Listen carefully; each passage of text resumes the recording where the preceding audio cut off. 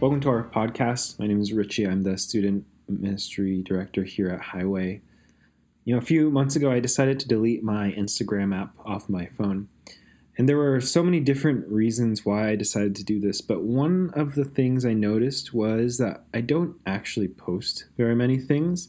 I don't post very many stories. I don't even like to like or comment on my friends' and family's photos.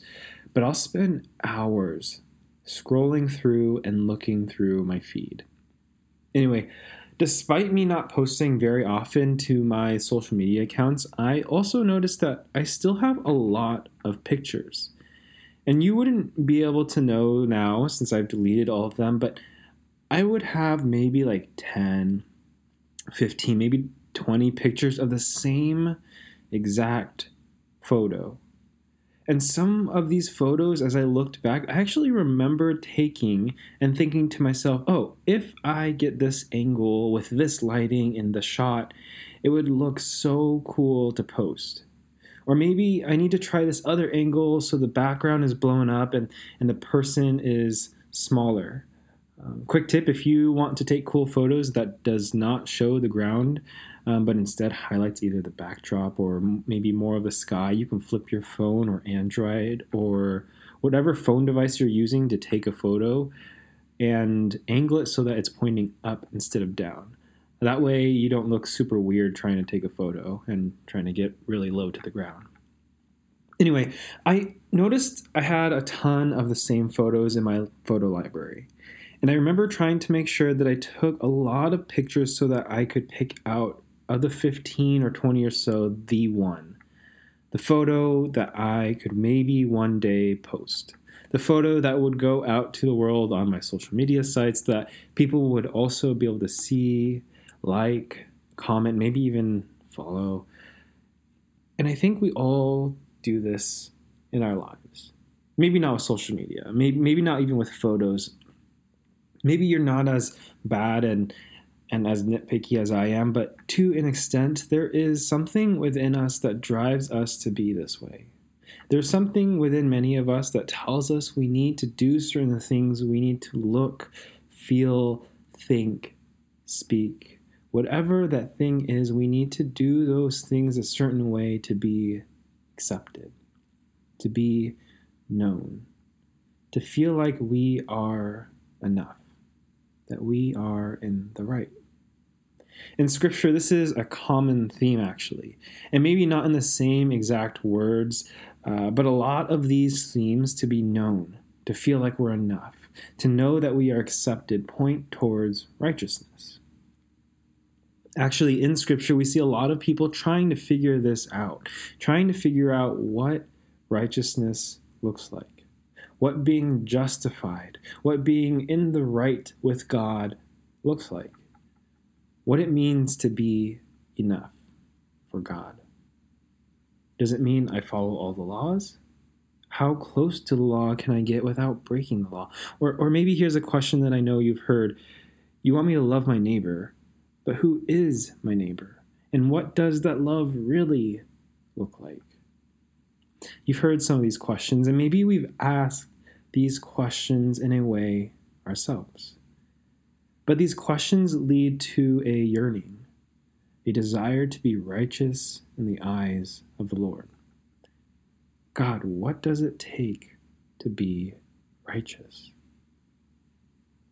In Luke, we're going to be looking at a parable that kind of begins with this idea of righteousness. And later, Jesus explains what this parable means.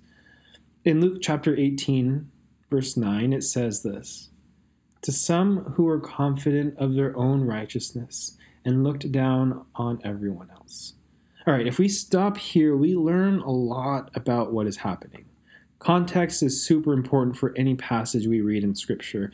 And what we read in verse 9 is the general audience Jesus is about to tell a parable to. It says, "To some who were confident of their own righteousness and looked down on everyone else." So already we have an idea as to whom this parable is directed to. We don't know the exact group of people. nor the specific people in the crowd, but we know that they were confident in their own righteousness. So this crowd actually must have been pretty good. They were confident enough in the things that they have accomplished, maybe the things that they do in their daily lives, maybe spiritual practices, but whatever it is they did, they were confident in their own righteousness. It is also interesting that they looked down on everyone else. And we read on, to some who were confident of their own righteousness and looked down on everyone else, Jesus told this parable. 2 men went up to the temple to pray. I swear, every time I read this, my brain just thinks Jesus is about to tell a joke. Anyway, 2 men went up to the temple to pray, one a Pharisee and the other a tax collector. So we have 2 important characters in this parable that we need to pay attention to, the Pharisee and the tax collector. Now, when we read a lot of these parables, if you're anything like me, you tend to put your own insight into a lot of what we read into Scripture. If you've grown up learning about these Bible stories, you might immediately think that the Pharisee in this story is going to be the bad guy, right? When we read Scripture, we tend to see the Pharisees as those who tricked Jesus, those who held their head up high. And though this might be true, I also want to remind us that the Pharisees were extremely respected. The Pharisees were a group of people that some might even aspire to be. They were seen as some of the most righteous people around. Like, if there was anyone who was right with God, it was going to be a Pharisee. They were a Jewish religious group who wanted so badly to be righteous before God's eyes that they even made more laws for them to follow so that they wouldn't come close to breaking the law that was given to them. Kind of like those students, maybe you were that student or are that student now, that when a teacher would assign a paper that was supposed to be, 5 pages long, they would turn in a 10-page essay just in case, right? The Pharisees wanted to answer this question of what does it look like to be right with God? What does it look like to be right with God?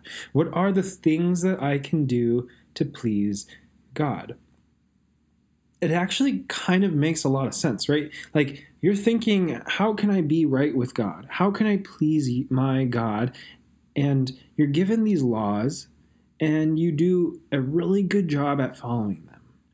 Now, start to ask, how can I be even more right with God? Well, if these laws are what I think pleases God, then I'm going to make more laws, and they're going to be stricter this time to show how much I care, to show how serious I am about following and being right with God.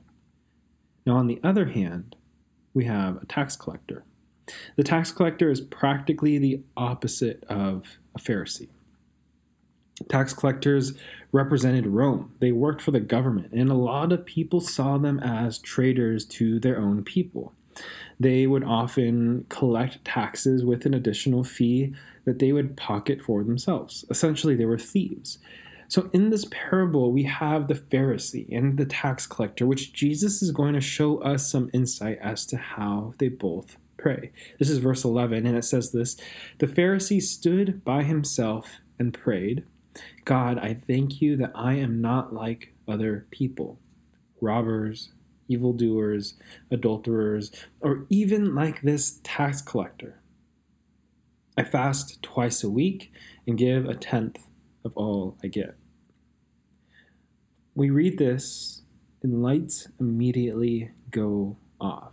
We think to ourselves, man, this Pharisee is a self-righteous jerk. He basically thanks God that he is not like the sinners around him, and then begins to list off his accomplishments. Now, the accomplishments he's listing off are actually pretty crazy accomplishments. The law only required people to fast once a year on the Day of Atonement, but this Pharisee is fasting twice a week. Not only that, but he's giving 1/10 of all he gets, which at first glance sounds normal. But in the law, there were actually only certain items you were asked to give 1/10 of. If you were to receive your paycheck, and give a tenth. That makes sense. Now, you take that paycheck, and this is essentially what the Pharisee was doing.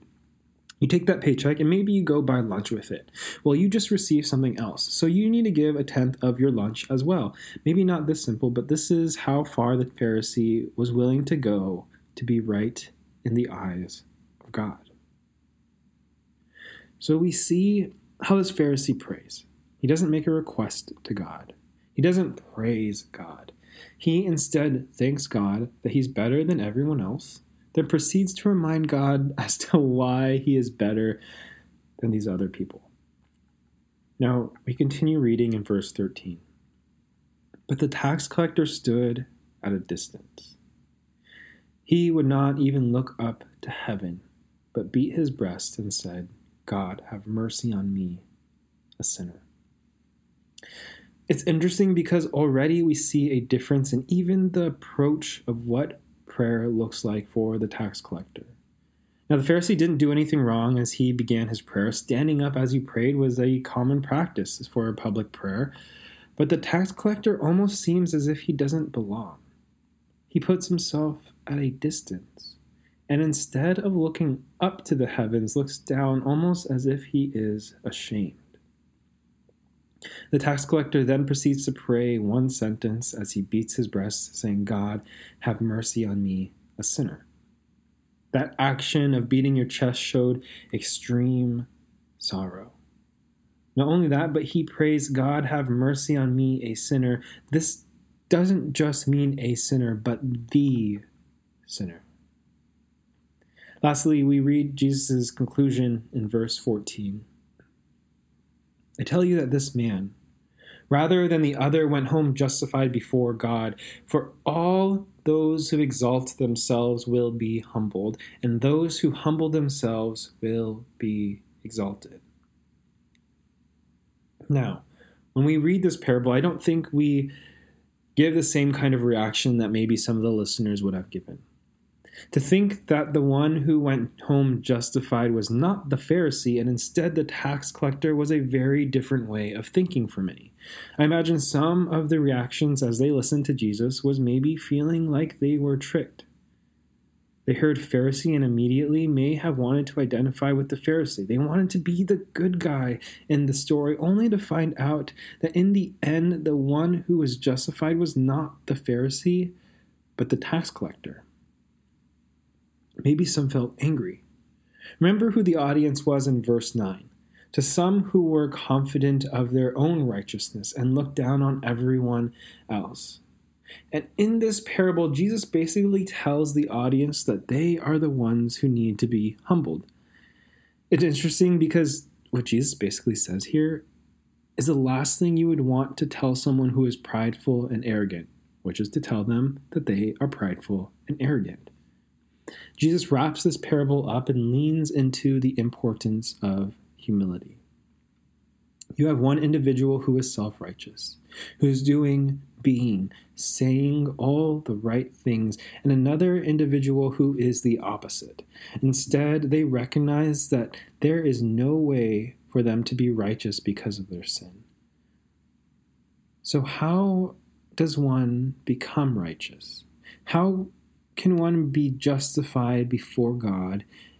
And Jesus' answer is humility.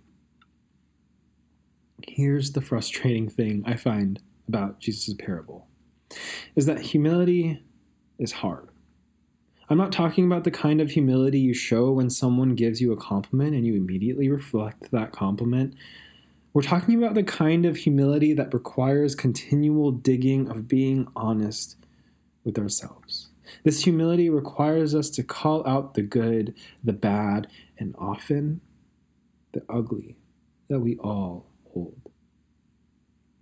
It's the kind of humility that makes us realize that we can't be right with God, that there is no way to be right with God through ourselves, and so the only thing we can do is beat our chest in sorrow and ask for God's mercy. This is what we see in the tax collector. This is the key difference, because the tax collector was not a good person. Tax collectors knowingly exploited or used others for their own financial gain. The thing that brought the tax collector to leave home justified before God was his humility. The recognition of the wrong that he had done, but also the humility that is shown as he expresses his need for help. Humility before God is often twofold.